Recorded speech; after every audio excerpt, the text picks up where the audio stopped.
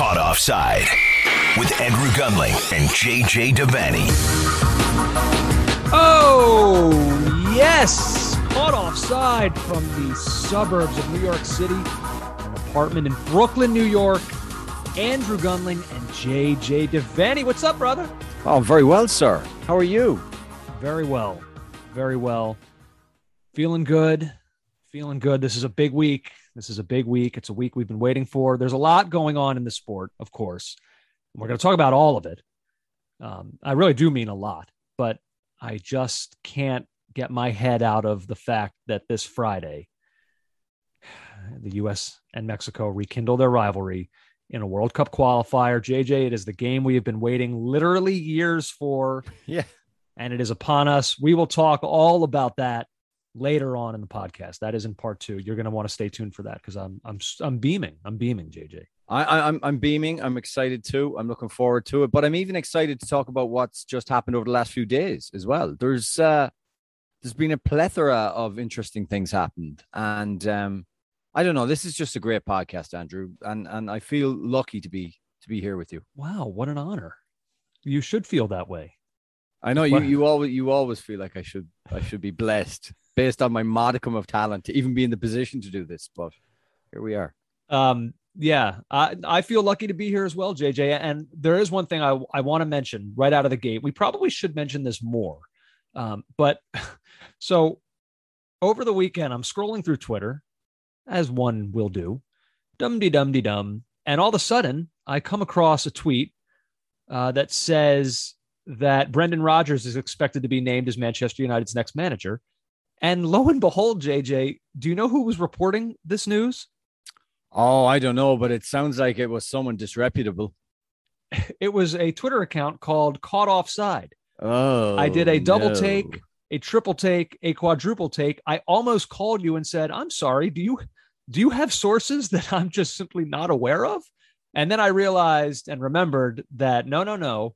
It's the other Caught Offside. People need reminding. Even myself needed reminding in this moment that this podcast has nothing whatsoever to do with the website and other Twitter account Caught Offside. Yeah, and unfortunately, we got wrapped up in a multi-tweet this morning involving some, I don't know, Leicester blog or something like that, reported by Caught Offside, and I was straight in there saying, no, we have nothing to do with them. We report nothing. We report on the reporting, usually. We do not involve ourselves in what that particular website does. Ew. Look, and I'm not passing any judgments. They do what they do. We do what we do. I just don't. We have the same. It's almost enough to make me consider, once again, I've said this before, it's almost enough to consider a name change. Well, this name, not to go over old ground, but our name change, the formation of this podcast in terms of a name happened very, very quickly in a room with our one-time producer. And he said, sure, that works. You nodded and said, yeah, that's okay. And we just went with it. And that was it. Like, there was not, it was I think it may have been the first suggestion I made. No. I remember kind of poring over this. I don't remember. I thought there was no pouring. Me. Remember, I went to Ireland and London on a trip right before we started it. And I thought I remembered you texting me even while I was there with that suggestion. And I said, oh, okay, yeah. I don't feel like Well, it was all very... Look, it's worked out so far, Yeah. But every once in a while, we just need the PSA out there because I'm sure there were we've gotten, JJ, people have emailed us before asking if they can write for us. And anytime I see those emails, I always think, what are they talking? We don't write. I barely even know how to read. No, but I remember that there's a website that also shares this name. So. Yeah, but I don't know how much they write either. They seem to aggregate a lot of things and just kind of vomit it back into the ether. All right. There's no reason to be judgy. That we got in trouble over reporting incorrect reporting by them about Liverpool fans. And I wake up some morning to all these people from the United Kingdom and abroad in our mentions calling us scum, etc. Now we're scum for many reasons, but not for false reporting. Yeah. So just a friendly reminder We will get into, like I said, USA Mexico near on part 2 of this very podcast. We'll also, of course, get into what was an unbelievably eventful decision day in MLS. Wow, just like the roller coaster ride that some fan bases were put on, for better or worse. It was quite thrilling. So we'll go a little bit deep on that. We do have a mailbag later on in the podcast as well. But JJ, we begin in England. And specifically, we begin in London, and more specifically, we begin in East London, where West Ham triumph over Liverpool 3-2. Yet another really, really entertaining game that involved Liverpool. You could almost make the case that like the 3 or 4 most entertaining games of the season have involved them in some way. Yeah. And this was another. Certainly was. It was a game that I did not see live because I played my first few minutes in a soccer match in many months after coming back from injury. So I didn't go on full DVR mode, but I'm coming back from Randall's Island and I'm on the platform. And as I followed the tweets from Liverpool people who were having freakouts over Alisson and over the way the team was playing. And so I watched the full entire thing in full knowledge of the final score, watched the whole thing back. I don't think Liverpool played as badly as Twitter would say, but I think West Ham certainly deserved their victory. The XG was not comprehensive. It was 1.23 to 1.11. But West Ham were the better side, I think, in executing what they were trying to do, and a deserved win. And now we have them ensconced in the top 3 of the Premier League on the 8th day of November 2021, and I didn't see it coming with this manager, Andrew. I didn't see it. But that's old news. That's last year's West Ham podcast. But let's talk about first. I mean, there are 2 parts to this. Obviously, there's the Liverpool side, which I do have a few things I wanted to mention. But let's start with the West Ham side of this. They, of course, were the winners, and they're kind of the team of the moment here, like you said, in third. And let's talk about the guy you just mentioned, David Moyes. This is an unbelievable third act to this guy's career. I mean, obviously he has more acts, but like his most popular ones are his time with Everton, his Preston act, then getting the job at Everton. And then the 12-year act he put on there was pretty good. That was a pretty good run on Broadway for old Moisey. Right. And then Act 2 was sort of his like years in the wilderness of Manchester United and then in Spain. And like, is this guy even good anymore?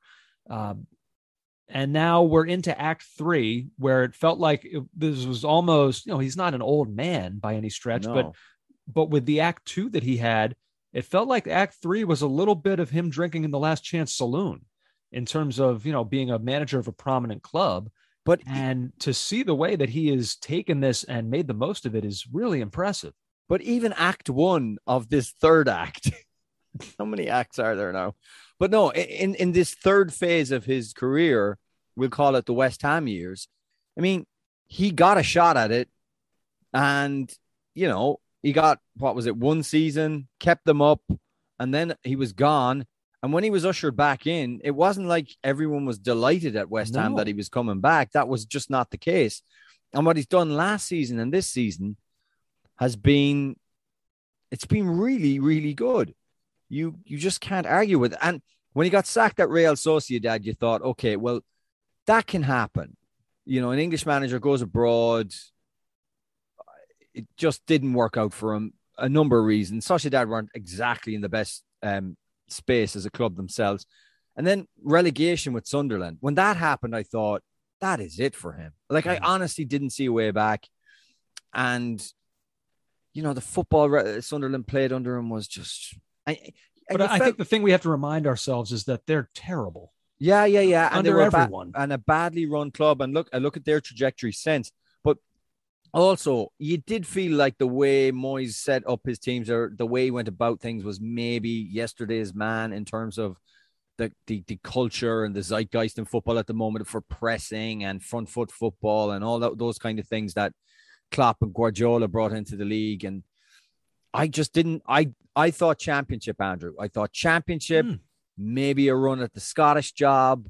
I did not think that we would be hearing David Moyes speak as he did at the weekend about we were only 2 or 3 points off Champions League last season. Why can't we go for it this season? Like, that's just, it's incongruous. It doesn't sit well in my head. I thought he was done. I thought he was a busted flush. I thought he was going to just kind of chip Kelly his way out of the league.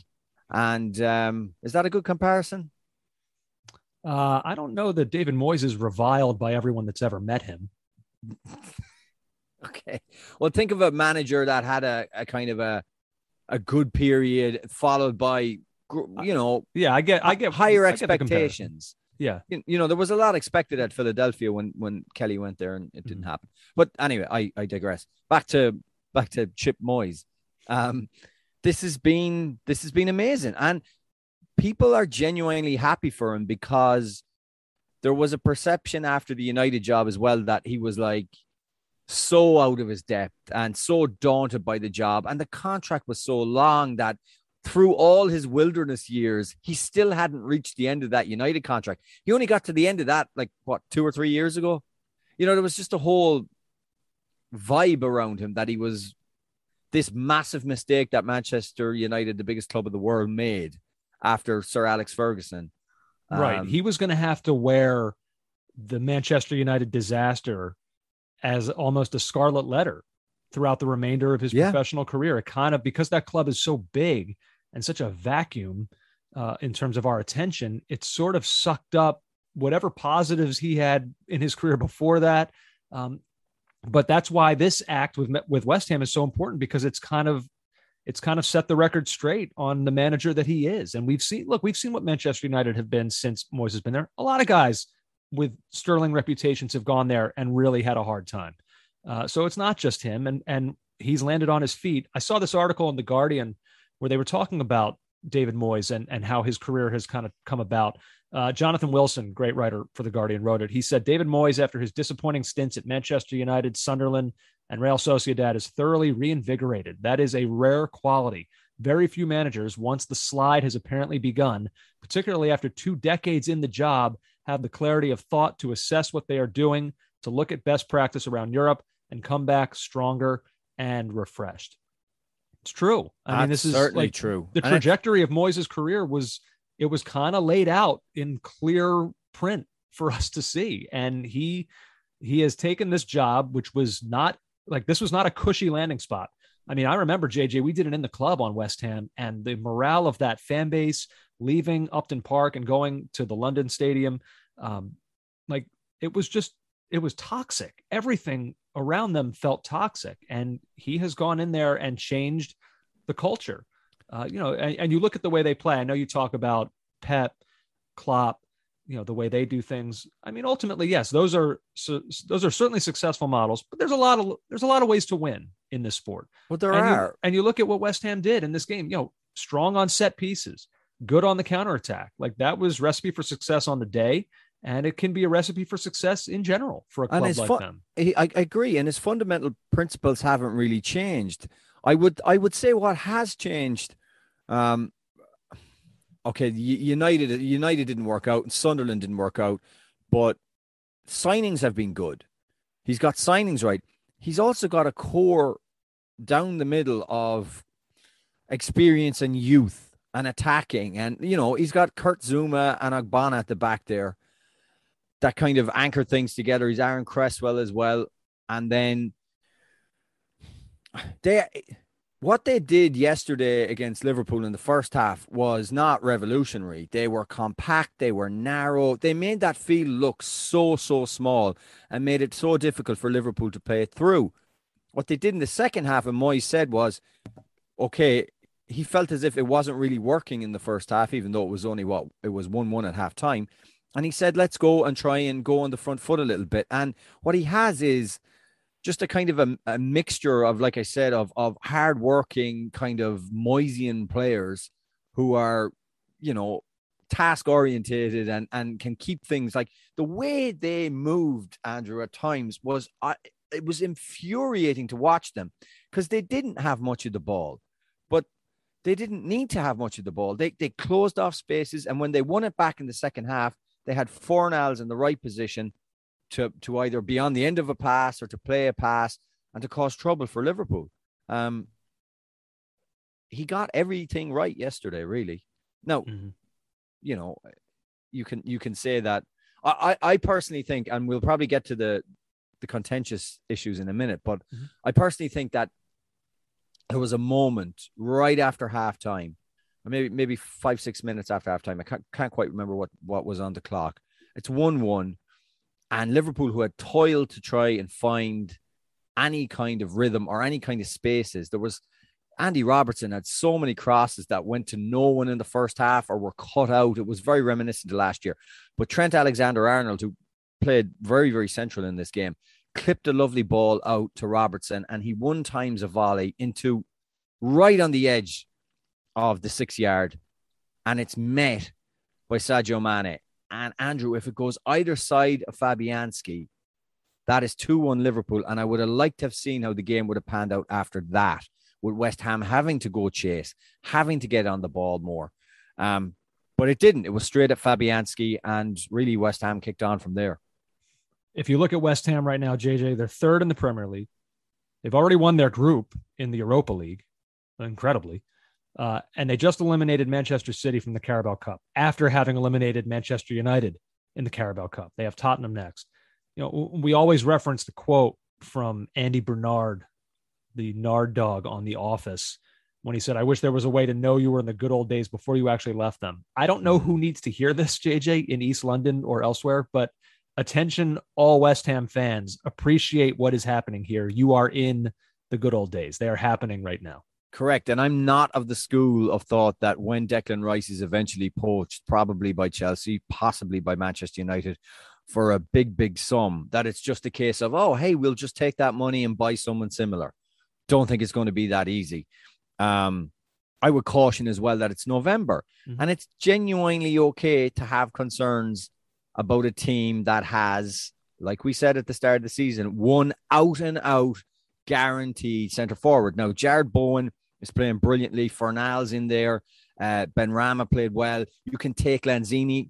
Lanzini was on the bench. You know, you've got creativity. You've got quality. I mean, Soufal, you know, he was on the bench too, came on as well.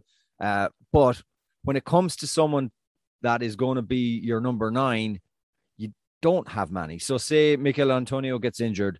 Say, for example, Ogbonna gets injured. As he did in this game, there's a drop off then to what's coming in next, Dawson. And then I don't even know what they would do at centre forward. So I would just caution that it is November and that, you know, they are fighting on, as you laid out, on multiple fronts. But you're right. The good old days are now, and enjoy them. And one thing was, the stadium was such a sticking point for the club. Such a real, you know, it came with so many promises. It left behind so much culture at the Bull-In ground. The promises were that this team would be in the Champions League. Listen, it'll make sense when the revenues help us get to the Champions League. Well, that time to deliver on that promise is now as well. That really is. You're in position to do it. So for the ownership, their promises so far, or at this juncture in the season, look like they could possibly come true. I wonder if even ownership, like, they made those comments and then they probably like left the press conference or whatever and went back to their office and were like, how are we going to follow through on that promise? Yeah. And they must be looking at each other right now being like, oh my God, what is happening? How did we do this? And relatively quickly too. But like I said, you know, it is November.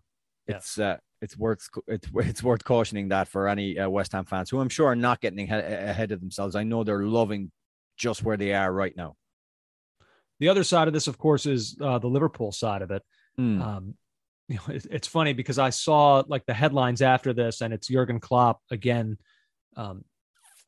stealing headlines by commenting on officiating and his problems with it. To be fair to him now, I would have been shocked considering, and I happily admit it, he loves a moan. He says it himself. He likes to complain. Right. He's an all-star sore loser. Yeah. He likes a good moan, but he had reason.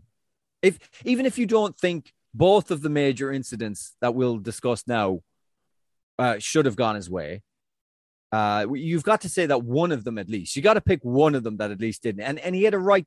I think he had a right to moan about one of those. So that is what I was going to say. He's an all-star sore loser, but he might have a case. I think a lot of managers after this match would have had a moan about certainly one of these things. I'll be curious what you say about both of them. We'll go through them quickly. So the first goal that West Ham scored, look, I can see, I suppose, why it was given. I've seen, people whose opinions I greatly respect say that it's not a foul. It was contact was initiated by Allison. Look, I don't know. My own opinion, I watched it a number of times from every angle that you've all seen it at. I thought that was probably a foul, and I thought that West Ham were fortunate to get that goal. Yeah, that was my take on it. I think so. And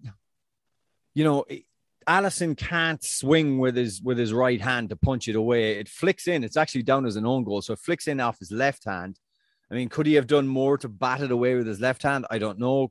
Most keepers are predominant with one hand. And if he couldn't get his right to swing at it, then that's a problem.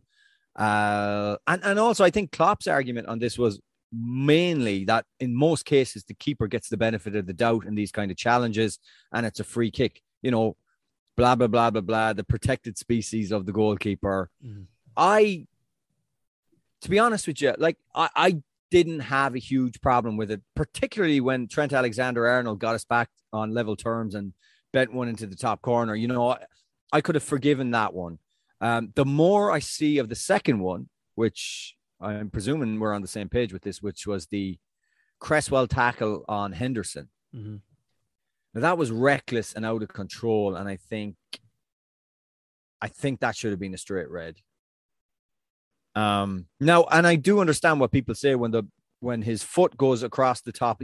Here's the argument against it. Well, his foot actually goes across the top of the ball, rolls up off the ball, and hits Henderson. It looked like his foot bounced almost. Yeah, off bounced of the ball. up off the ball. But I mean, he's over the top of the ball there in a reckless fashion, and it's a 2-footed. Like, he's gone to tackle him with 2 feet. I mean, maybe in the whole let it flow era, which was launched in August, that this is no longer a red card. It's also the same referee who, until he saw the mangled and brutalized leg at Leeds United of Harvey Elliott, wasn't going to give a red card either until he saw that. So I don't know. I really don't know. I think it should have been a red card. I think it's pretty clear. But again, I'm not making excuses. I'm not sure those were the turning point moments. I think the turning point moment was Sadio Mane's, I won't say point blank, but really good chance set up by Robertson. And if that goes in and it's 2-1 Liverpool, that's a totally, totally different game with West Ham having to chase the team that's dominating the ball. What did you think of Allison in general in this one? I mean, we can Not talk great. about well, yeah, certainly. I mean, now I actually thought, given some of the criticism I've seen him come under in the time since, I actually think that people have maybe gone a little bit overboard in their criticism of him. Like I said, I believe that, I thought he was fouled on the first one, so I'll give him a little bit of leeway there. On the second one, okay, does he get a hand on it? Yes. And I suppose we do live in a world where when we see a goalkeeper get their hand on a ball, we expect them to then make the save. But I think we also have to be a little bit realistic on a 1v1 situation like that from point blank range. Well, how good is he on 1v1s is the point. He's like really good. And he usually, if he makes that save, we're sitting here right now saying incredible save by Allison. So can something be an incredible save if it happens? And if it doesn't, it's reason to criticize a guy? To me, if it's incredible, if it's going to happen, then it's acceptable if it doesn't. That's kind of how I viewed it. Okay, I think his reaction tells its own tale. I think the body position he got into and the amount he got on it made it, the amount of a touch he got on it, he was really upset that he didn't stop it. I get that. But then, look, are we going to go the other end? Sadio Mane, right at the end, has about as good a chance as you're going to get to equalize. Talking about the header that he pushed wide? Oh, yeah. The first time I saw it, I thought, oh, that was a good chance. And then I say it's like a glaring miss. So that's just the way it is, Andrew. And honestly, I don't think Liverpool played as badly as Twitter was leading me to believe. But I certainly think that West Ham, trying to do what they were doing, which was particularly in the second half, get Fornals on the ball, break at pace at Liverpool, cut them open. West Ham were deserved winners. Mm-hmm. We continue now, JJ. Manchester United once again left apologizing to their fans in what has become just all too familiar. This was not the scoreline of the United-Liverpool match from a couple weeks ago, but in terms of balance of play, it certainly looked a lot like that one. It was what was it? A calm annihilation, Gary Neville described it as. Annihilations are usually not calm, but that was exactly what it was. And they were so second best that it was, I mean, it's not even worth talking about. I don't know what to say. I kind of agree with you. What's left to be said almost? I don't think there is anything left to be said. I would just to make sure we're giving City their props, even though I think it was really so easy that City will mark that one down as a training session. But one of the City goal that David De Gea ended up pushing into his own net, or whatever attempt he made, where it was Bernardo Silva's goal. Every single City player touched the ball, from goalkeeper right to the very end, in a long succession of passes that looked like a training move I saw Pep Guardiola put on at Orangeburg, New York, 2.5 years ago. It's what it reminded me of. It was that simple. I'm not sure I have anything new to say about Ole Gunnar Solskjaer and Manchester United. And I can tell you guys from following the UK coverage, nobody at Sky Sports does either. Every week, the Sky pundits are treading the same water. And most of the big hitters, who are Solskjaer's former teammates, Keane, Neville, they do the same thing. They lay out their criticisms really staunchly, really clearly, and stop short of saying what is totally obvious, that the manager should probably be removed. They won't go that far. And Gary Neville goes, this is his template, is that, well, Louis van Gaal, they've tried it with Moyes, Van Gaal, and Mourinho. And that didn't work out either. So that's why they don't want to sack Ole Gunnar Solskjaer. Meanwhile, also Neville states that there's much better managers out there than Ole Gunnar Solskjaer with better CVs and more credentials. But United don't want to move from their long-term plan right now. So we're kind of stuck in stasis here, and I don't know what else to say. Well, I'll say something. I saw a stat, JJ. Sometimes you come across a statistic that's just so mind-boggling. The brain needs time to process it. I came across one. It's from Duncan Alexander. He tweeted over the weekend. 21% of Manchester United's home defeats in Premier League history have come under Ole Gunnar Solskjaer. That's hard to. Oh my God, that's hard to fathom. A fifth. He's only just gotten there. Like, he's not there 3 years.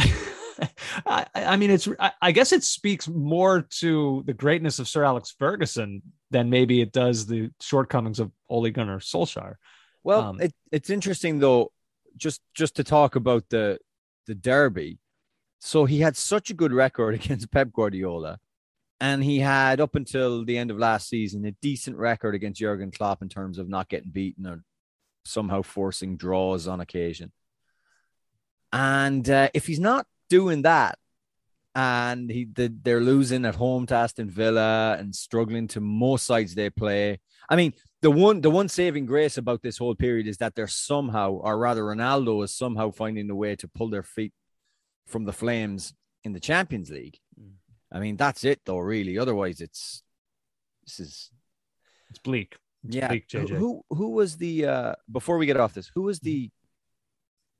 Can you remember the general in the Iraq army that during the invasion, the Allied invasion in 2003, was constantly referencing how things were going fine, everything was good, and in actual fact, the forces of Saddam Hussein were doing well, really well, and they just needed to keep going. Was it Comical Ali they called him, or? I'm not familiar really with the Iraqi military hierarchy. Well, no, but there was a level of kind of delusion. And Solskjaer was talking in the same tones after the game where he talked about, we just need to get back to this. We just need to get back to doing what we do best and pick ourselves up and it'll be fine. He still thinks it'll be fine. How about we go with the Kevin Bacon and Animal House analogy as like have you seen that movie? Yes. Okay. Remind me though. When like chaos is unfolding all around him and he's trying to like hold back the mob and he's just screaming, all is well, all is well. Right. As just like clearly mayhem is unfolding. Let's go with that over the Iraqi military generals. Yeah. Sorry. Manchester United, 2 wins to go back to their how they're struggling at home. Just 2 wins in their last 9 home Premier League matches. I mean, how is this Manchester United? Since October of 2020, Manchester United has recorded 3 home Premier League games with 5 or fewer shots. That ties its total such games at Old Trafford in the 10 years prior. It's just, yeah. I mean, and I can't believe some of the arguments that I engaged in on Twitter. Instead of just saying these people have no clue about football, who were trying to tell me that last season was a good season for United. I can see, and once one guy even tweeted me when I raised reservations about Ronaldo being signed, feeling nervous. What? Oh my God. Nervous about what? West Ham are giving me more agita than United. How about the ovation that Donny van de Beek got when he was brought on? Must have filled him with such joy. I mean, he's become this this cult figure because of the way he's kind of been like locked in solitary confinement. Yeah. I mean, it's just, again, incredible, absolutely incredible that he is now this kind of totem of everything that's wrong at United, Donny van de Beek. Yeah. Yeah. I mean, look, the last thing I'll say about them is that I can't escape, I was wrong. Like I thought surely Manchester United would be a part of the title race. And like we said with West Ham, it is only November. Things can change. But to look at this right now, there's just no way to see that. And I just keep thinking about why I felt that way. There's just like the talent on this team. It's too great to hide from. Like you have to see that there are world-class players just like littered all over the roster. And the fact that they can't put it together in any sort of cogent manner, it just, maybe it's unfair, but I don't know who else to look at. Players, I always say, have to take responsibility, but there's just too much good there on that team for the manager to run from it. You have to look at him. You just have no choice. I mean, Jadon Sancho hugging the bench, Donny van de Beek on the bench mostly. I know Varane's injured, but they brought in a world-class centre-back as well. They have Cristiano Ronaldo up front. Do they have areas that, Roy Keane, Andrew, went on a listing spree. Wan-Bissaka, Shaw, Fred, McTominay basically said, if you're relying on these guys, then you're going to be in trouble. We didn't think that, though. I almost wonder if that's some sort of like... Well, I don't know if Wan-Bissaka is good enough. I think Shaw has proven himself over the last 18 months to be good enough. Maguire is in a slump, a historic slump. He is, but this was never supposed to be a back four that we worried about. And no one was saying that before the season, especially after they signed Varane. No one was saying that back four was an Achilles heel. Yeah, but the center of the park is still such a wasteland. Yes. And you have to think that Ole Gunnar Solskjaer, enough of a football man that he is, was really kind of probably upset when Ronaldo is the thing that's being offered to you when what you really need is to go into the market and try and get another defensive center mid. Yeah. No question about that. Let's see. We'll go through a couple others here really quickly, right. JJ. Since we've been gone, Tottenham have gone out and gotten themselves a new manager. I know we talked about it a little bit on our last podcast. We were kind of in that in-between time when it looked like we were heading either, like Conte's name was out there. I mean, we talked about it. No, he was literally in London. Yeah, you're right. He was crossing the I's and dotting the T's. I guess I just couldn't believe it. Like it was just, and look, I mean, my own words could eventually be used against me, I suppose. but I'll set them straight now. On the last podcast, when I talked about Antonio Conte and how I don't know that it makes sense, I was not talking from the Tottenham perspective. Of course, I can see why Tottenham want him. I'm thrilled that he's decided that he's going to manage them. It's great. It's a great thing for them. I can't believe it. I was confused as to why he would want to take that on. Maybe he got tired of waiting for Manchester United. Maybe he didn't see anything on the horizon that was really going to come together for him. Like we said, maybe the idea of being in London again really appealed to him. Any avenue back into this league, it's a beautiful stadium. There's potential there, I guess. So I guess it makes sense, but I was just talking from the perspective of like taking on what kind of looked on the surface to be a rebuild. I was surprised that Conte would want to do that. But here we are. And it's a huge moment for Tottenham to get him. I'm fascinated to see. I feel like we'll find out quickly who he does and doesn't think highly of. That's we'll be able to judge that, I suppose, from their next few starting 11s.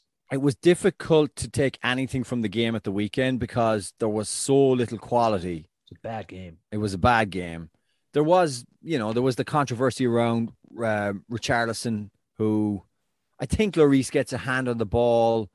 Richarlison actually gets up. I was surprised Richarlison, kind of knowing a little bit about him, didn't do several tumbles to try and sell it more. But he got saved up. that for a few minutes later on the coming together with Christian Romero. Yeah. I mean, come on, man. Look, I get it. Tempers were hot after everything that happened with the penalty. So, but when Richarlison gets up from that and he's smiling, like, whatever. He's one of those guys. He's one of those guys. If he's on your team, you probably love him. If not, he's tough. He's a tough one. But anyway, I think the only interesting thing to take was that the 3-4-3 starting formation from Conte. That was interesting, and the fact he stuck with it from the midweek Europa Sunbelt Conference game, that was... How dare you? That was interesting. There was no shots on target, and I thought, what else? Oh, yeah, I've a note here. Harry Kane looked, and I've written down, lumbering. Yeah, he's not right. Oh, no, he's not right. He's not right. And that's worrying. Yeah, definitely. He's like... He's got to be a central piece to this team. Yeah. And I believe that this manager is certainly good enough to get the best out of Harry Kane. It might take a little bit. I don't know. I wonder, Kane's coming off a busy summer. Like, let's look for a second at some of those guys on that England team and the mileage that's on those tires. Like, Kane's not alone. It feels like a bunch of guys have dealt with injury or they're just not in top form. Declan Rice is the only one that's really kind of, you could say, hey, he's going well. Right. Shaw's not going well. Maguire's not going well. Kane's not going well. Raheem Sterling, not so much. Calvin Phillips hasn't really gotten going. Yeah. So that summer took a toll on a lot of guys. Kane also had everything going on off the field. I don't know if that's part of this. Kane seemed, at least it's early, but he seemed rejuvenated by the idea that Conte was being brought in. He seemed genuinely excited about that, as you would hope he would be. But yeah, he doesn't look right. And I don't know what you do about that. You can't really sit him. He's got to play. So you just have to hope that this manager can unlock it in him. Maybe they got to get Mourinho in there as a consultant. Well, here, we'll do this, get Son, Kane, get them on the break. You'll be good. But I'm very curious. I'm curious about Tanguy Ndombele. He didn't start in this game. You know what I think of him. Maybe there's just not a spot for him under Conte. Conte wants guys who are going to run and run and run and run and then run some more. So we'll find out who those guys are. Did you hear the interview Conte did with Thierry Henry, I think a few years ago for Sky? I actually don't know when it was done, but he's basically says if a player in the squad doesn't do what he wants them to do, then they're done. They're dead. He said, what was it? He said he would rather kill them than give them another chance or something. Something along I don't that. want to completely misquote it, but it was jarring in that way.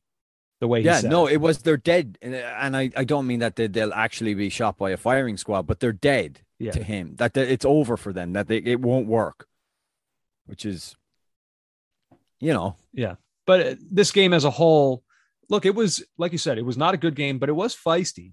The first half was dull, But the second half on that penalty decision, it was close to me. Look, if Lloris gets a hand on it, that's all he needs, right? So if that happened, I couldn't see that there was a hand on it. I thought it was a stone waller. I did too at first, but yeah, I don't know. It was close. It was very close. That took the temperature of the game up a notch. And so it certainly made for like an intense final 30 minutes to that one. Everton had a couple of good chances. Tottenham, of course, Lo Celso hit the post. Reguilon right before halftime, just like by himself in front on a beautiful ball that was played in by Kane. Actually, if Reguilon finishes that, maybe we're having a little bit of a different conversation about Kane if he's got a nice assist to his name on a winning goal. But yeah, not a ton to take. I don't really know what my first impression is from Conte. Well, look, not a ton to take from it. If you're Everton and you've shipped the amount of goals you have over the previous 2 games, you're just delighted probably to get a clean sheet. Yeah, I was listening to A View from the Lane, the Athletics Tottenham podcast, and they kind of started out by saying that it felt like the kind of game where both teams didn't necessarily like both teams were fine to take that tie. That like both teams were essentially content with sharing that the spoils there. I think so. Finally, JJ, a couple of managerial changes. We'll go through these quickly. A few in the Premier League, and then one we've got to talk about in La Liga. Quickly, Dean Smith out at Aston Villa. We had said that fair or not, we had said last week that don't be surprised because we can all see the direction that this is heading. Look, I think I kind of find myself feeling bad for him. He's done a good job there. He just lost a guy who was everything to that team.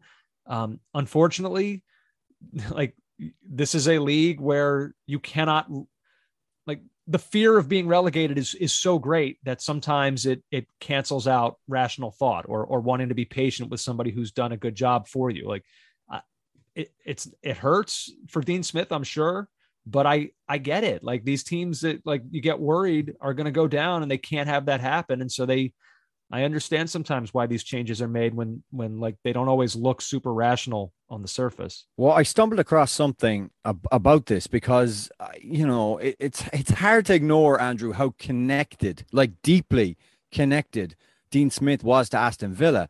So I saw Barry Glendenning from the Guardian podcast was tweeting how it was such a shame to see and how it was wrong, really, to see Dean Smith fired in the fashion that he was.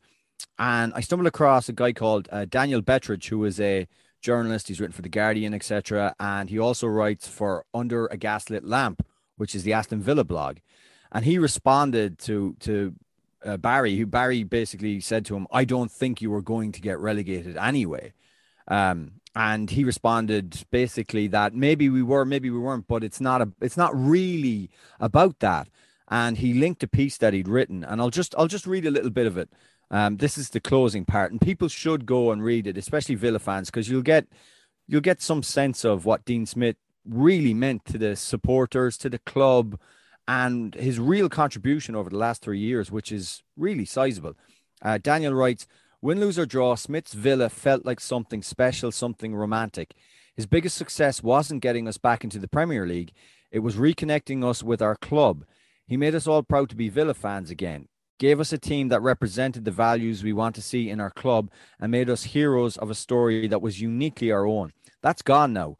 Villa will always be special and they'll always have my support, but like so many other aspects of modern football, Dean Smith's departure shows us that the sports romance has been replaced by cold, hard logic, and it's a poor spectacle because of it. And I mean, it's just absolutely true. Never mind Dean Smith's contribution to the club. What about his father's contribution to the club? You know, there was something really amazing about Dean Smith coming into the club that he supported, that he watched from the Holt end as a boy, while his father was a steward. He gets to come in and pull them out of the mire in the Championship and take them to the Premier League with, by his side, a captain that was a Villa boy through and through. I mean, these clubs are slowly but surely being just chipped away from every part of the community that represents them, apart from the supporters in the ground. And I know I don't want to be the villain here, no pun intended, but like that. Look, I can't not like what you're saying. Like that's beautiful. Honestly, that's a nice thing to hear. But like, that article's not getting written. If they go down, which you can, Barry Glendenning or whoever can say, I don't think they will, but we don't know. We genuinely don't know where the season would have been headed for them. Like, if they go down, then we're sitting here talking about, like, they hung on to the, like, sentiment. They allowed sentimentality to invade their brain and not do what needed to be done. But do you not think that a guy who was so steeped in the club and what the club represents deserves a bit longer than the foreign owners, the two-part foreign owners, to get their heads together and decide, you know what, the spreadsheet, the balance sheet, forget everything else about Villa, what Dean Smith means to the supporters. Let's get rid so we can keep, make sure that arc of money coming in continues, because we got to stay in the big leagues. I just think that, maybe we're already at the point. For most clubs, we're probably at the point where that is the case, and the bottom line is all that matters. I just think Dean Smith deserved a little bit longer based on his connection to the club and also based on everything he had achieved. Now, again, there's going to be the guy with the spreadsheet who says, JJ, look at their net spend. Just look at it. It was monstrous. It's up there with the top 6-7 teams in the Premier League over the last couple of years. But I just don't feel that way about it. And I mean, we can move on. We're going to see now probably some level of a super manager come in. So Steven Gerrard's already been mooted to come in, and, talking about Kasper Hjulmand. These are all names that the Athletic were floating around, but, these will be just placeholders for someone else to come in after a while. Dean Smith was Villa through and through, and it just doesn't sit right. Fair enough. Norwich City, I don't have much to say about this. They say goodbye to Daniel Farke. That's a different case. It's the same point for me, Andrew. So Norwich are just saying that Daniel Farke, who's a totally capable manager, who's brought them up twice back to the Premier League, that's it though. We're the vortex of money that is the Premier League. We have to stay in it. I often thought that West Brom fans for a few seasons there had the best of all the worlds, Andrew. They'd be in the Premier League the odd season. They'd get to mix it with the big boys. And if they went back down, they knew they were good enough to be able to challenge and to be in the Championship and be competitive and win things and go on a journey.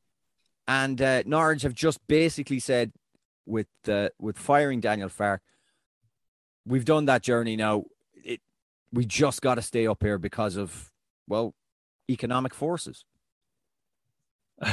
Yeah, I suppose. But, like, I don't know. I feel like you're kind of downplaying the idea that, like, even the worst of teams have ambition and want to win. I don't think there's anything wrong with that. They're horrible. They're by far the worst team in the league. But so what's wrong? Like, okay, he's done good things there, but, like, that doesn't give you a job for life. No, I understand that the team that is by far the worst in the Premier League making a managerial change and seeing if they can get more out of this team. If they can't, who knows? Maybe they'll go down and they'll rehire him. I don't know. But I'm not saying never sack managers. I'm just thinking the journey Norwich supporters will be on, though, that's been pretty great. You can win things. You can go. If you're in the Championship, you can be in the playoffs. You can push towards the playoffs. You can go on. You can have a league and also a cup run at the same time. You might get promoted. You win the Championship trophy. You win the Football League trophy. You go up to the Premier League. Okay, what happens? You go back down, or you hold on. You stay in the mid-table. You get batterings off some teams, and you hope you beat enough, or there's enough bad teams below you that you stay up. I mean, I don't know. I think that's an easy thing for a. I don't mean it to come across as harsh. Don't but start this is saying an because easy I'm a thing for a Liverpool supporter. fan to say. Well, that's a cheap thing to say for if you got a team that's never going down. You don't really know what that is to go down. I can't think about other things. I've supported a team that's been relegated. I used to go to their games every weekend, and I remember what it was like, and it meant so much when we finally won the first division. But it sounds so patronizing to say that Norwich City fans should be happy to have this. They want their team to stay up. I'm not saying that. I'm just saying, there is another way where football clubs operate, where they can have glory and success and good things without it just being also Premier League centered. That's all I'm saying. But once you're in the Premier League, you want to stay there. Why is it such an imperative to be there? It's money. That's why. It's more than just that. It's definitely more than just money. Yes, of course, it's a rich league. Of course, there's money that comes along with it. But like, these are competitors. This is the top league in the world. They want to do well there. This is their Who? professional reputations. But Like who's that? Who? To whom are we referring here? Players, of course. players, managers, Players everyone want to be the involved. best they can be. Ownership, It's not. It's not every players. they all want to succeed. No, ownership's the thing. Ownership's the one. They've the one that have the vision of staying in there and making sure that that money keeps flowing. I think that, I mean, Players want it, but that's the natural ambition look, of yes, a player. everyone wants money, but that feels really cynical to just rule out the fact that like that it's like genuine competition. Like Maybe it's just cynical. That's the way it is. Eddie Howe to Newcastle is a done deal. Yeah. It was good it got over the line, Andrew, because had Eddie Howe somehow stumbled at the last hurdle and his signature had not got onto the page at St. James's Park, that would have been a pretty bad week considering the Unai Emery, according to a lot of people, was done, and then he decides he doesn't want it. And Eddie Howe gets over the line after what seemed to be a bit of debate about his backroom staff, which was the thing that stifled his move to Glasgow Celtic as well. Like, what kind of backroom staff is he bringing? I don't know. And what are they asking? How much money are they asking for? Like, that this is such a sticking post. Yeah. And look, it's not the first time it's happened. Like we talked about Pablo Fonseca, his position with Tottenham came down to backroom staff, and that's where it went awry. So I don't know, maybe this is a common reason. We see it in American sports too. NFL coaches not getting jobs because they want to bring in their own coordinators, and front offices say, we're picking those. So I don't know. Maybe this is a thing. It's not necessarily the name that I thought that would get this first job under this ownership group. Doesn't mean that it's bad. Just surprised me a little bit that they would go into the championship to bring in their first manager, but we'll see how it goes. Not sure what my expectation is for them right now. And then last but not least, JJ, we go to La Liga, where Barcelona have gone and they've done it. They've brought back one of their heroes, their legends. Xavi will manage the club. I saw the scenes in Barcelona, the pageantry. It was really quite a spectacle. They borrowed the desk from, when you're signing your check, it's not at the counter in a bank. You know, the desk where you're signing your checks? They borrowed that for the contract signing and just put it out onto the field. Xavi was dressed like Kendall Roy from Succession. And then he went on stage with a mic and started talking. Dermot Corrigan had some good quotes here. "We are not getting good results. We need to improve in many things," Xavi said. "In order to be able to compete, we need to have order. It is not about being hard, but about order and rules, and the rules must be followed. When I have had rules in the dressing room, things have gone well. When the rules were not followed, things didn't go so well. It's not about discipline. It is about order." I think order and discipline go hand in hand. Who's he talking to also? Yeah, I did that. They seem kind of pointed. So he's being briefed by Laporta and whoever else. And the big word has been order. I'd like to know who specifically needs the disciplined daddy. I don't know. Look, I want to be excited about this. Barcelona fans, they should be. Like, this is a fun thing for them. They're coming out of a time where they've lost Messi. Iniesta's retired. It's nice to see one of the heroes from that era back into the fold. So be excited, certainly. Now, mute this podcast because I'm going to talk for a second here, and you probably won't want to hear what I have to say because I'm going to throw cold water on that. But part of me looks at this, and it could wind up, the results could bear out that I'm completely wrong. But I'm just saying, on the surface, like, we're talking so much week in, week out about Solskjaer at Manchester United. And I wonder if there's a similar pattern here of a club in a bad way that sort of needs an emotional morale boost among whoever, ownership, front office, certainly fan base that is down on the team. And so they go digging into their history to grab anyone, really, no matter where it is that they've been managing and where they've been cutting their teeth. And they bring that guy in and they hope that that's enough to change things. Solskjaer was a smaller league in Norway. And Xavi, it was a small league in Qatar. We'll see. That doesn't, It's not fair. They're two different people. Their managerial styles might be entirely different, and it might work brilliantly. But in terms of the pattern, like you would expect the next guy to manage at Barcelona be somebody who is one of the world's elite managers. It's one of the biggest clubs on earth. And Xavi's a huge name, but in terms of his managerial pedigree, it's pretty minimal. So feel good about it today, but eventually they got to play games now. And so it's going to get real fast. And so I'm curious. I hope it works because I love him as a player. Easily one of my all-time favorite players to watch. Yeah. So I hope it works, but it's not going to be more, they're going to need more than just a name that they all love to lead this club back. I mean, from a tactics point of view, the way he was talking was hitting all the key deliverables, Andrew. Cruyff was mentioned. Uh-huh.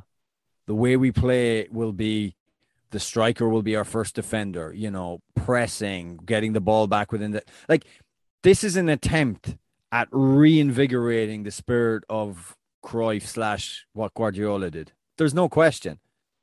Now, if you watch the videos that every now and again we'd see trending on Twitter from Al Sadd, you'd be like, oh, Xavi kind of trying to inject that little tiki-taka Oh, they spirit. were so dominant. So That's good, at least. I mean, in little over 2 years managing Al Sadd, he won 7 titles. So that's good. That's good. Doesn't mean anything, though. I mean, right. We'll see. Maybe I We'll don't know. see. Maybe it will. Who knows? But I'm a little bit skeptical. But I hope it works. Genuinely, I really do. What do you say we take a break? We come back. towel off. Calm Calm down. down. Stop talking about money. And then we'll talk about what's to come this Friday. The U.S. men going up against Mexico in World Cup qualifying. A little bit of MLS Decision Day as well. And we'll close out with a mailbag. There's still a lot to do. Don't go anywhere.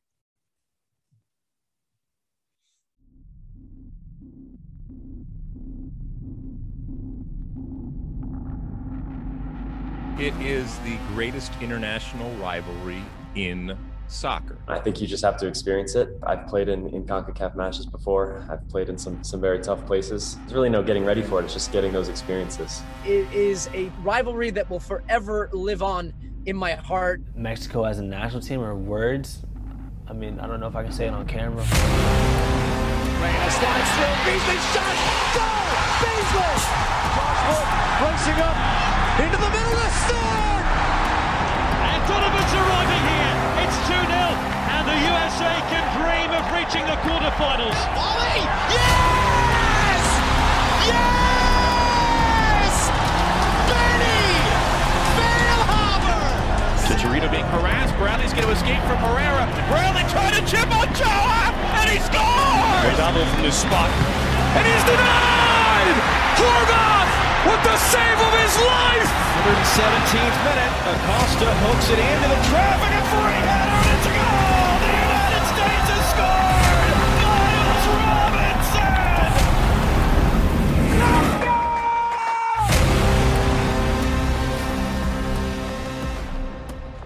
Oh Miles Robinson! my God! It's finally here.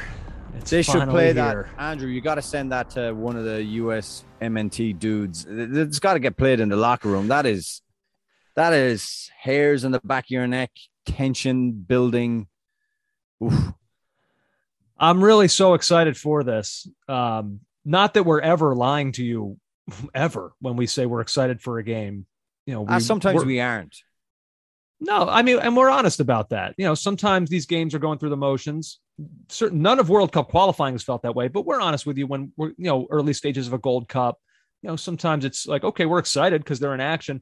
This is it. Like, this is what we have been waiting for literally years. These cup finals against Mexico have been really fun, really dramatic, but we always say the same thing in this part of the world. It's about the World Cup. It's about World Cup qualifying. And for the U.S. at least, and I think Mexico would agree, it gets no bigger than this. And on the U.S. side of it, this is the one being played in the U.S. This is the one on home soil. This is the one where you've got to win. And I'm so incredibly curious about how this game will go, because we've seen the recent performances for the U.S. against this Mexican side in the 2 recent finals, and it hasn't quite been the product that we thought we might be getting under Berhalter, this iteration of U.S. men's soccer against Mexico. It's kind of looked like the older version, and they've managed to win. It's been, that word that we've used before. It's been gritty. It's been counterattacking. It's been like with Miles Robinson getting the winner, trying to take advantage of set pieces. All of these things are important, but Mexico have done well in their own right, and probably felt unfortunate to not have won at least one of those cup finals. So this one in Cincinnati, I'm very curious as to how the U.S. will come out and play this one. Yeah, and for me, it's about performance. The result is important. I'm not saying it's not, but it's about performance. It's about having a measure of control. It's about creating chances, playing through the lines, doing the things that Berhalter said he wanted this team to do when he was announced as manager. How far down the line are we? We've yet to see a fully comprehensive, dominant performance from this team under him. We've seen good performances, we've seen wins, but I'm talking about against the best opposition available to us in this region. That's Mexico. The team are at home. Shorn of Sergiño Dest, I understand that, but we need to see something really tangible about the development of this side. The Dest thing is really unfortunate because he's playing well. I think that what he can bring them in attack, that speed, recovery pace, the ball, he plays in a good ball as well from the wing. But the way he joins things together as well, ball progression, all that stuff. Now with that comes the reemergence, JJ, of everyone on this squad. Of course, the name in lights for me is the return of Christian Pulisic, who we haven't seen since he injured himself in qualifying. What was that now?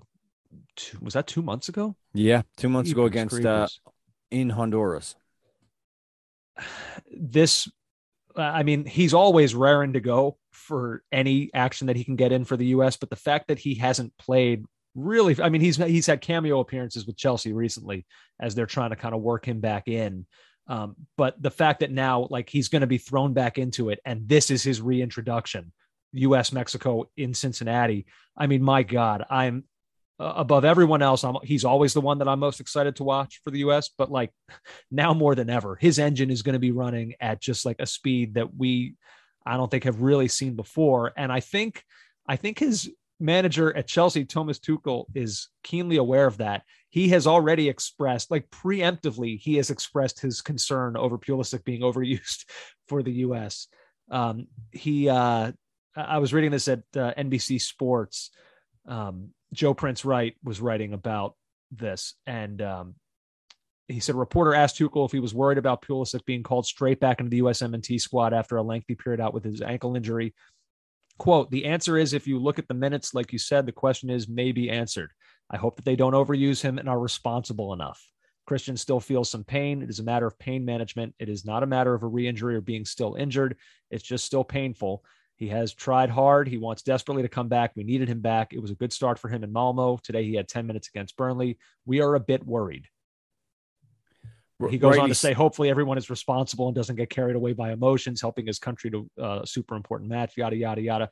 I think there might be a little bit of getting carried away. They're going to use him. He's vitally important. This is the biggest game the U.S. will play. I think the only thing that Chelsea could ask for is that he plays whatever role he plays against Mexico and he does not play against Jamaica. That is the best you could hope for, I think.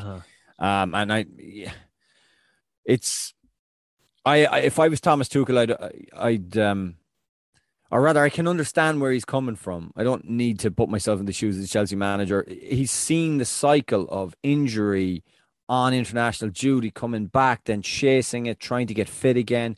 Honestly, for his career, this needs not to keep happening in a major, major way.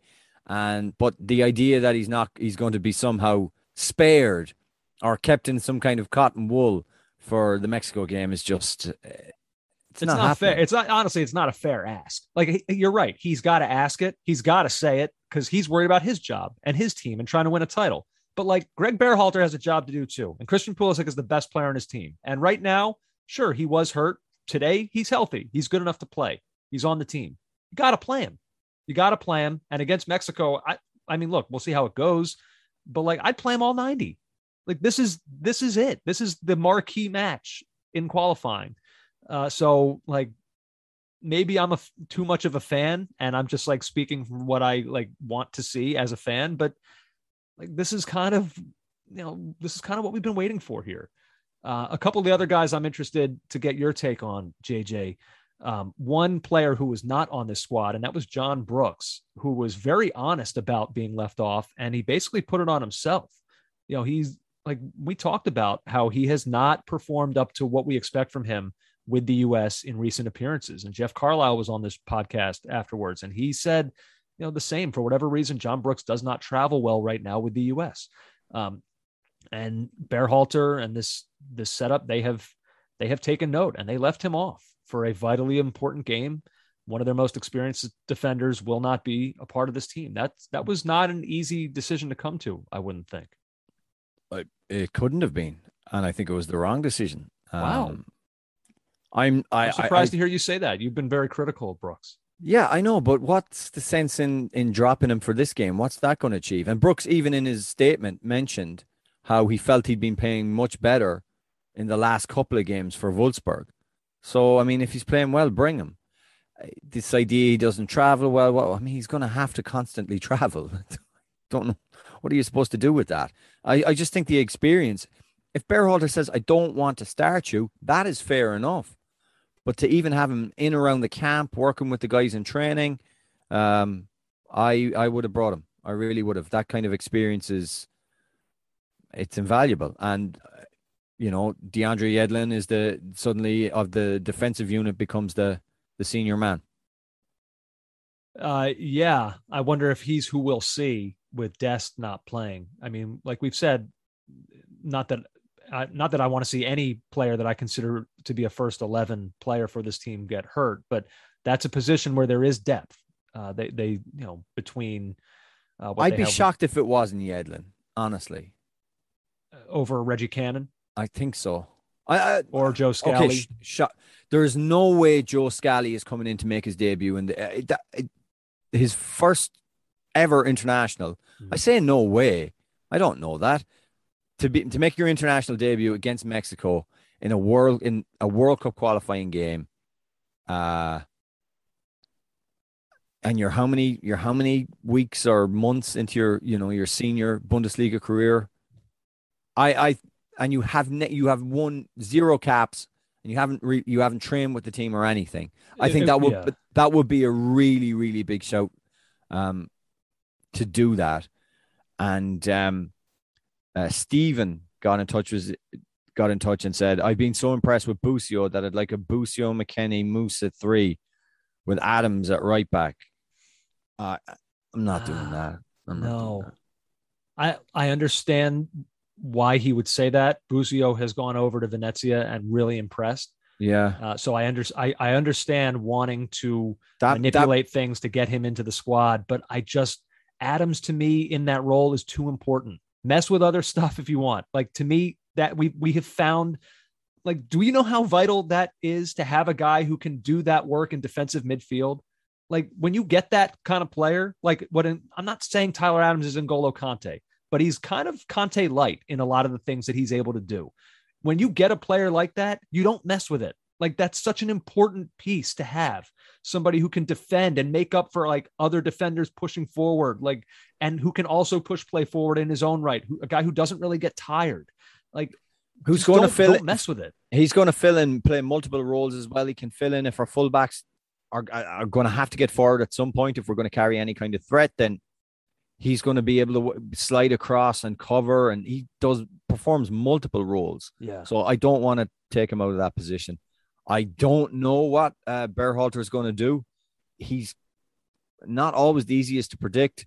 But I don't think I see Scally starting, and I don't think I see Adams at right back. I would agree with both of those things. One, I think you can predict that Greg Berhalter for this Mexico match will wear his coolest pair of shoes. That's important to him. That's probably going to happen. One thing on the Mexico side, Andrew, Felipe Cardenas was writing about their defensive kind of issues. And this is a paragraph that stood out to me. Mexico are a high-pressing team that often leave their centre-backs exposed in transition. When they play in a three-man backline, central midfielder Edson Alvarez plays in between the two center backs. During World Cup qualifying, however, Martino has been more pragmatic. Mexico have been better defensively, but their overall lack of speed in the central defense remains a concern. And that is an area that can be exploited. You can expect the US not to dominate the ball. I would like us to have more control of the ball than we've had in previous World Cup qualifying campaigns and previous games against Mexico. But when they don't have it, getting them with a speedy front three, or however it's going to be formulated, and getting at that central strand of the Mexican defense is going to be important. One thing about this game, in a lot of these other World Cup qualifiers, even though the idea of World Cup qualifying is simply survive and advance, like ultimately that's it. It doesn't have to be pretty. However, in a lot of these World Cup qualifiers, even ones that the U.S. have gotten results, Berhalter is being judged on style points. There is a section of the U.S. fan base that doesn't just want to see them win against lower opposition or what we deem to be lesser opposition. They want to see them win playing a certain way. They haven't always done that. I think this might be the only game in World Cup qualifying where style points don't matter. Maybe that's just for me. I think that what are we talking about? Style point. If the U.S. wins with 20% possession, it's a great night. Oh yeah. I'm not saying that good style equals lots of ball possession. I just think cohesive, linked play through the lines, passing through the lines, pressing where needed.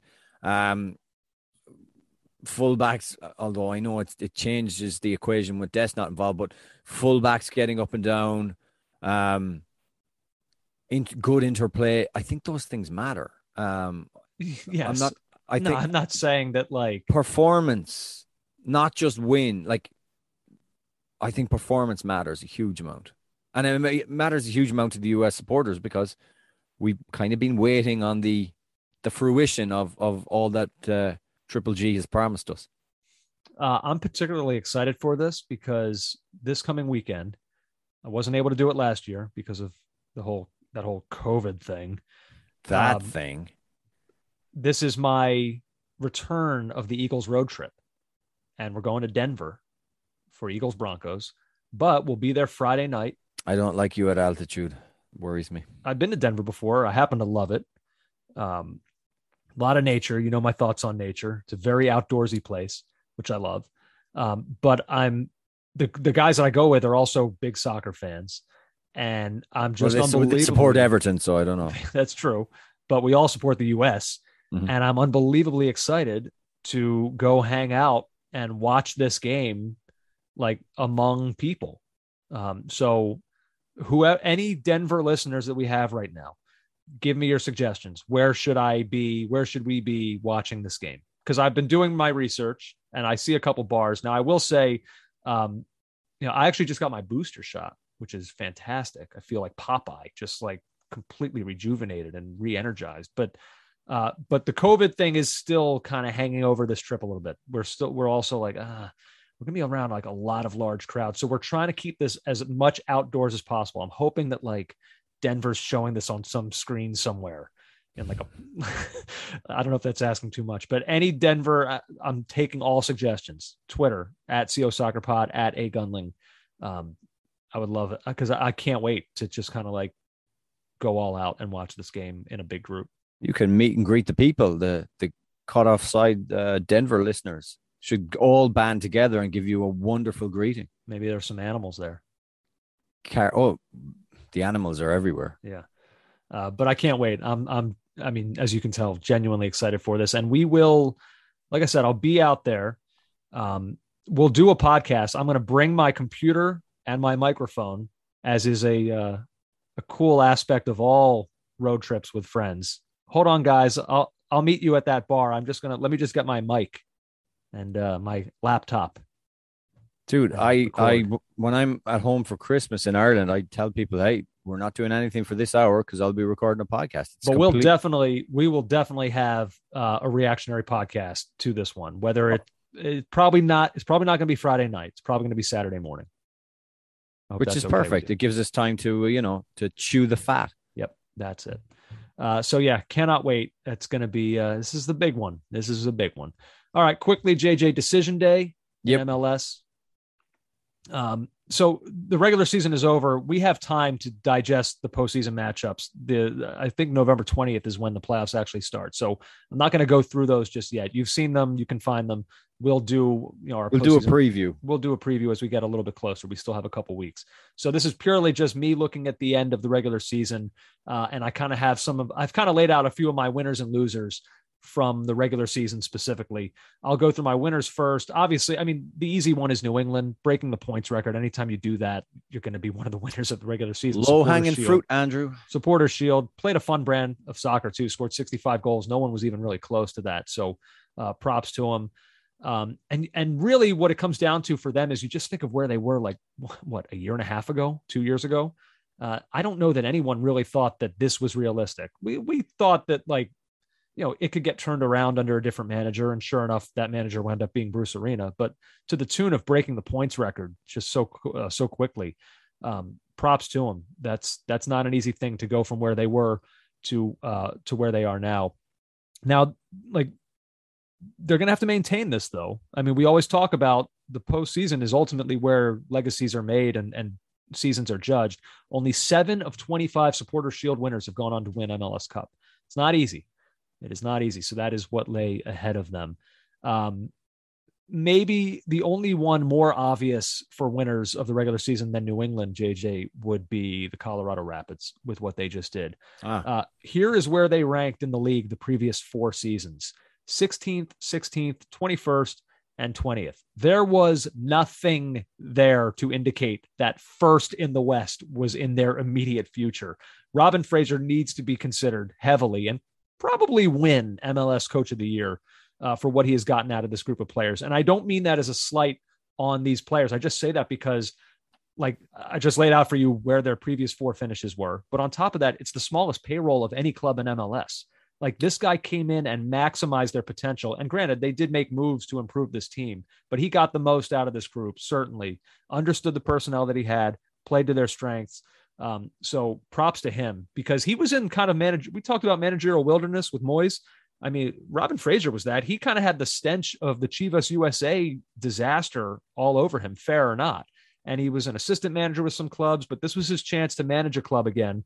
And to say he made the most of it, I mean, we'll see what happens in the playoffs, but first in the West for a team that struggled the way they did. They've never won the Western Conference. No, they were second 5 years ago. 2016, I remember. Yeah. But and that was the Tim Howard, Jermaine Jones team, right? So Tim Howard, Jermaine Jones, Kevin Doyle team. Yeah. So this is a really fun ride in the regular season, and we'll see how far it can go in the postseason. And then my last winners here, JJ, those who snuck in, obviously the Vancouver Whitecaps. Wow. New York Red Bulls, Minnesota United FC to a certain extent. But probably what I'll hone in on, the most dramatic finish of the day, Real Salt Lake, in the 5th minute of stoppage time, got this from Damir Kreilach. Herrera will send it back in again. Aaron Herrera punched again by Melia. Taken one time by Luis. Bicycle kick and a goal! It's a goal! It's a goal! Damir Kreilach! Damir Kreilach has saved the season for Real Salt Lake in the dying seconds of the match. It's 1-0 RSL. And that came just minutes after a non-call on, I mean, I don't know if you've seen these replays, but it was a handball that RSL got away with. Yeah, the PROF, the Referees Association, they had to deliver a statement apologizing for what happened. That's a tough statement to deliver because it cost another team a spot in the playoffs. It did. I mean, there's no other way around it. That's horrifying, but this is how it goes, I guess. So I'm not saying RSL fans shouldn't celebrate, certainly, but man, the drama of the last 5 minutes of that game, really incredible. So props to them on getting in. And by the way, I'm sorry to keep going here. One other, is there any end to this? Well, one other winner that I wanted to give, the Seattle Sounders, they won't be celebrating today. They fell out of the top spot, but I did see this tweet from Brian Strauss, and I thought it needed to be mentioned. He tweeted, in MLS's early years, top 4 teams in each conference made the playoffs. I often think it should still be that way. And if it was, Seattle's playoff streak would still be 13 seasons. Top 4 every time. Add 2 MLS Cups, 4 West titles, 4 U.S. Open Cups. They've practically solved the league. Peerless. So I know Seattle fans wanted that number 1 spot, but Brian Strauss puts it in perspective. This team is still a force to be reckoned with. And a lot of people, perhaps myself included, will be picking them to get out of the West. My winners quickly, you've covered Colorado, but they were obviously there. Nashville. Okay, they made the playoffs in their inaugural season, but to do so again this season and finish on equal points with the well-established Philadelphia Union is a great regular season finish. Just looking at their team as well, Zimmerman, Mioyle, Godoy, McCarthy, Mukhtar, solid experienced players. Let's see what they can do this time around.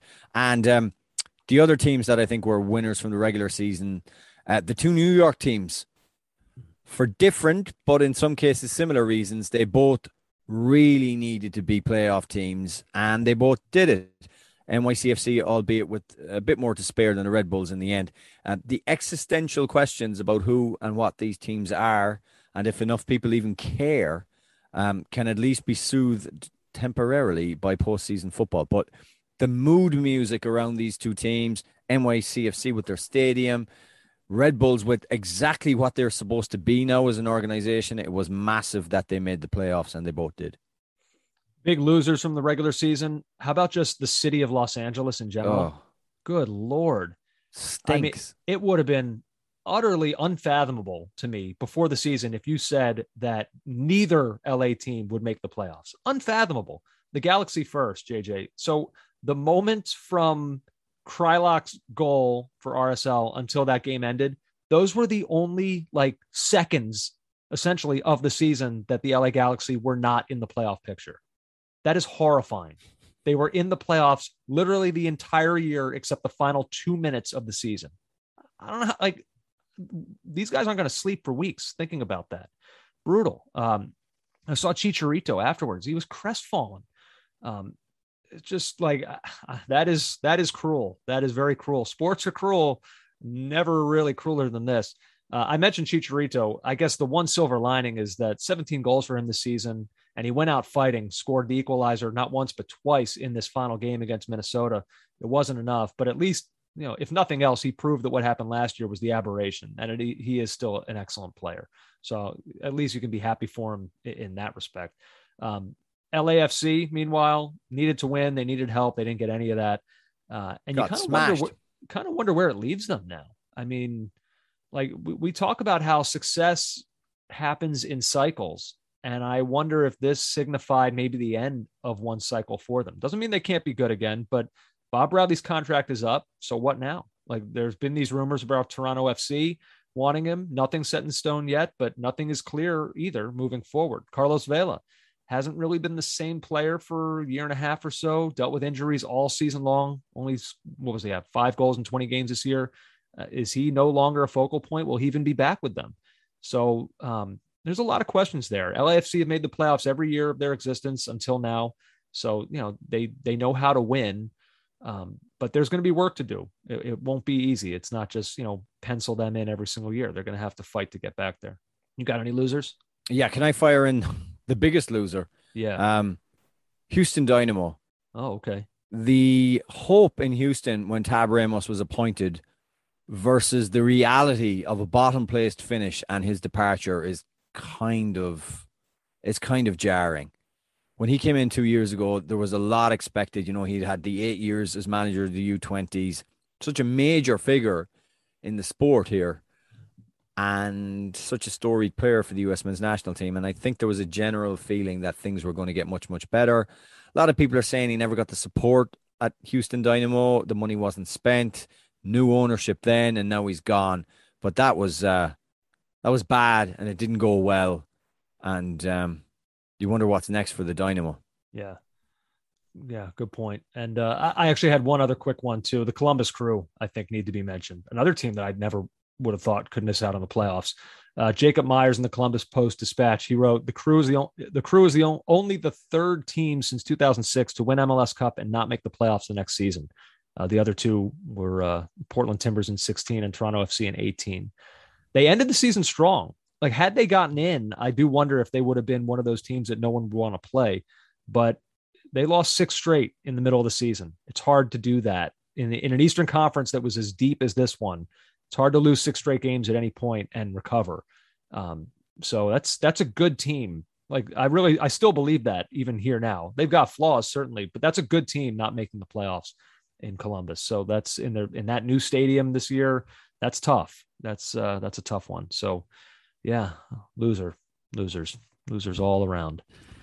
One other thing, JJ, on this, let's give it up to the man, Wando, at the conclusion of San Jose's final game. Yeah, at the conclusion of San Jose's final game, he was handed the mic to make this announcement in front of the fans. Here he is. Chris Wondolowski.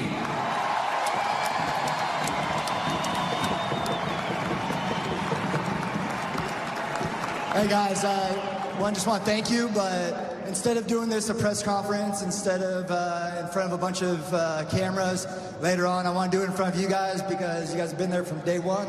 But this is the last ride.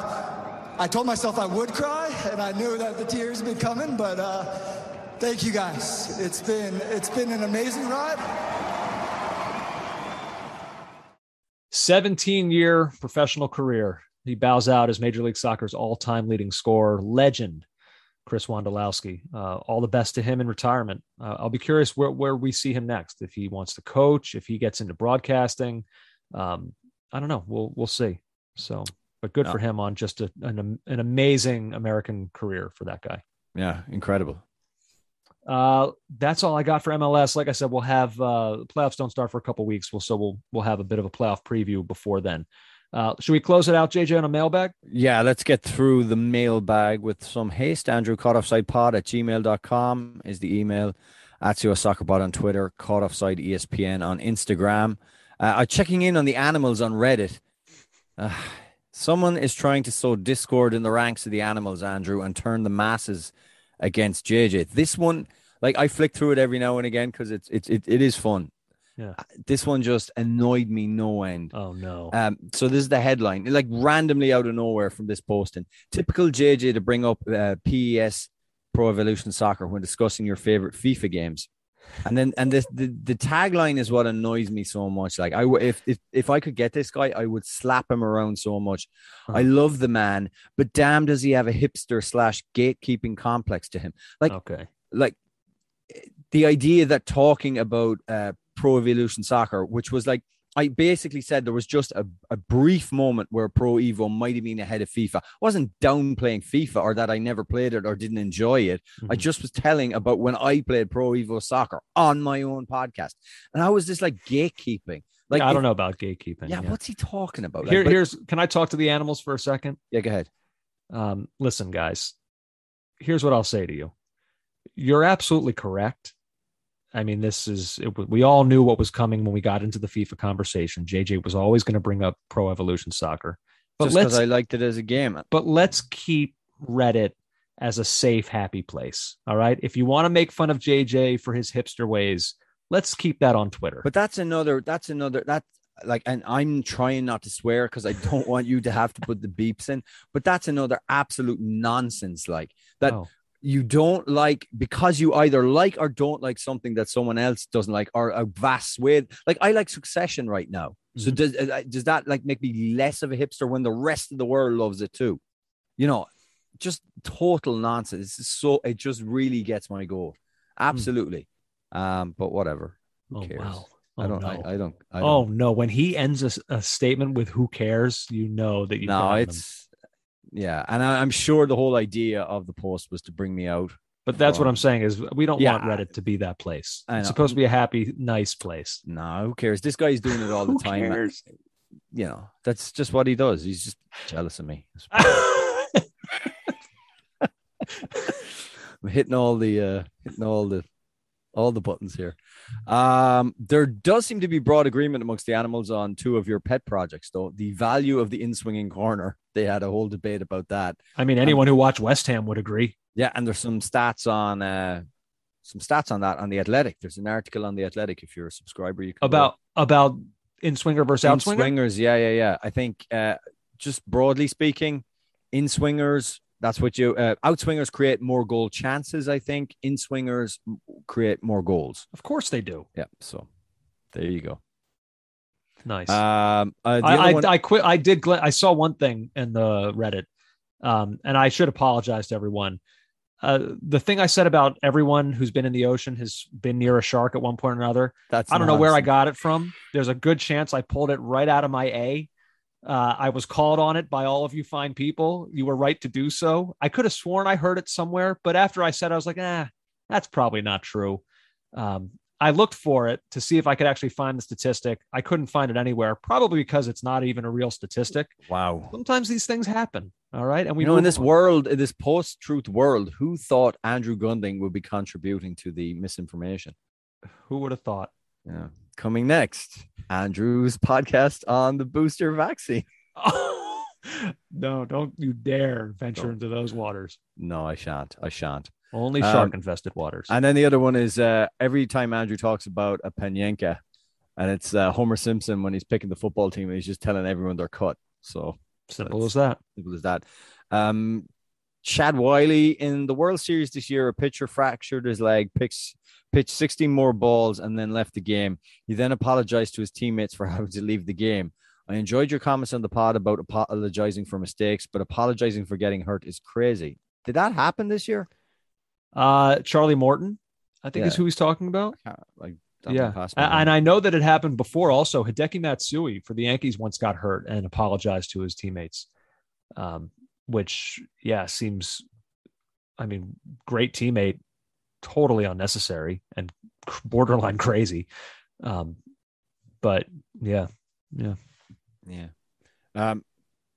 See, it all came out. The Manchester United head of media started talking about basically kind of combing through the social media to see trends for players and then to go and tailor tweets to counter that narrative. An interview was published about that, and then it was on a podcast about, I think it was maybe last month, but it went viral because Gary Neville retweeted it. And I'm kind of curious about that. So I know with the Maguire tweet at the weekend as well, which people were saying Team Maguire or some kind of social media guru put that one out. Well, I'm so sick of them now. They are having the absolute opposite effect. Yeah, we've jumped the shark with player apologies. Yeah, we definitely have.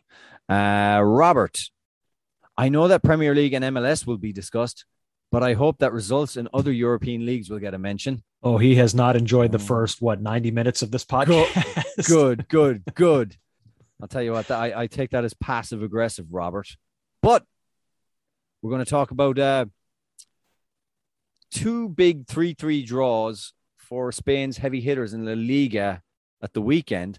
So, Andrew, Barcelona went 3-0 up away to Celta Vigo after 33 minutes, and then in the second half managed to throw it all away. Well, not all of it, but they kept a point. Ter Stegen helped Celta on their way, spilled a shot into the path of Iago Aspas. He buries it. Busquets then coughs up the ball in the lead up to Nolita's second for Celta. And then in the 6th minute of time added on at the end of the game, Aspas sweeps home a third. A horrifying 3-3. Draw plucked from the jaws of victory.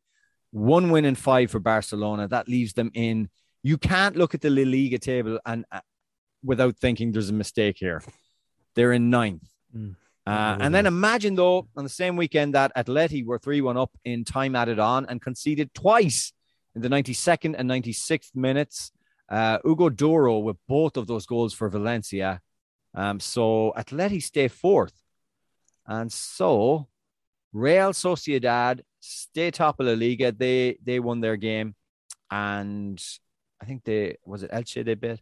And then Real Madrid, they beat Rayo Vallecano. So it's a 1-point lead for Sociedad, who still are top as we go into the second week of November and the international break. But Yeah, the La Liga table is looking a little bit interesting. Yeah, it really is. Jeez, those results are insane. They are insane. I think the Atletico one is crazier to me than the Barcelona one. I don't think that's breaking news to feel that way. I know what you mean, but if you watch the first half of the Barca Celta game and just the way Barca were kind of cutting them open and the goals they scored, you thought, oh wow, 3-1 in stoppage time to like the notoriously best defensive team in maybe like Europe. Like, how does that happen? Yeah, no, that's a good point too. Yunus Musa came on in that game towards I think it was the hour mark. I'm sure all good things that happened after that were because of him. Ooh, he got himself a yellow card, and as Valencia were rallying, looking for that equalizer, he nearly ruined the momentum. But I'm not blaming him. I'm just glad he's ready for Friday's game, because that's what it's all about now, Andrew. Is that it? That's it, Andrew. That is the male beeswa. Oh my God. What a podcast. What a monster. Yeah. This is a beast. What a beast of a podcast. Like I said, cannot wait for Friday. Anybody with soccer viewing experience in Denver, give me your recommendations. I will appreciate all of them. And we will be back with a reaction podcast, most likely Saturday morning / Saturday midday. And depending on when Andrew gets up after his night of partying, and you nailed it. That's pretty much. Let's just be honest about it, Andrew. This is a complete jolly up for you. Oh yeah. Oh my God.